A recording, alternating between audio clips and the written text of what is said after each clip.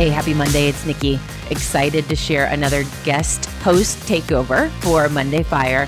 She is an avid podcaster herself with a great podcast that most all of you would want to listen to, I'm sure, because it's in a similar lane to what we're doing here, but different, and just her energy's awesome. You're going to love Andrea Butcher. She's the president of HRD Advisory Group, and she has a great podcast called Being at Work that you should definitely go look for. All right, enjoy Andrea. Happy Monday. Happy Monday. This is Andrea Butcher, and I'm pumped about taking over the Monday Fires this month. Each day I launch a daily dose of leadership through my show, Being at Work. So I'm pulling some of my favorites to share with you. And today's fire is a reminder that you are creating it all as you go based on how you think about and talk about it all.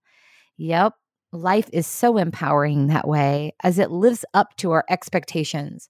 So your job as a leader in all aspects of your life is to be mindful of and pay attention to your thoughts and how you're talking about it all. Let's use today as an example. It's Monday, and we're all stepping into the same day. Yet what becomes of our Monday is completely up to each of us based on how we respond to it. One of my all-time favorite movies is Office Space. I'm hopeful that you remember it too. It pokes fun at the subtle annoyances in the office that we can all relate to, the paper jams and the copier, the irrelevant reports and memos that won't go away. And of course, the super cheerful coworker who gets on you for not being as chipper as she is. You remember the line, sounds like somebody has a case of the Mondays. A case of the Mondays. We can all relate to the anxiety that often surfaces as the new week begins. But if you peer into the research behind where that anxiety and dread comes from, it exists primarily for individuals who aren't engaged in their work, not fulfilled by the work, so they don't feel a sense of empowerment or ownership over their work. In other words, the dread comes from a feeling that Monday isn't theirs to own. But in actuality, it is always ours to own. No matter what the circumstance or situation, we always control how to respond to it. Now, I'm certainly not condoning the annoyingly cheerful coworker. I mean, you got to know your audience. But what I am condoning is owning your thoughts and words as a leader. That's on you, and it's so foundational.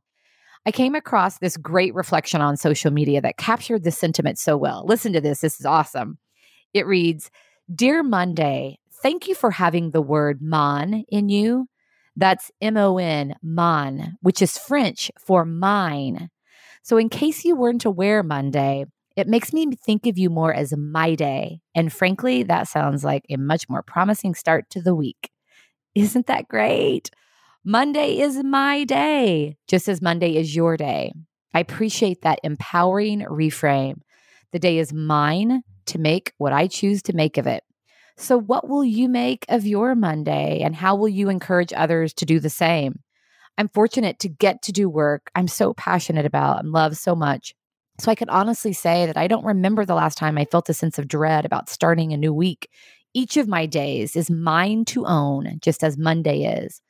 Will you join me in doing your best to own your day? You get to choose. So what do you want it to be? What impact do you want to make today? By owning our part, we set ourselves up for success. What a great way to take care of ourselves and each other.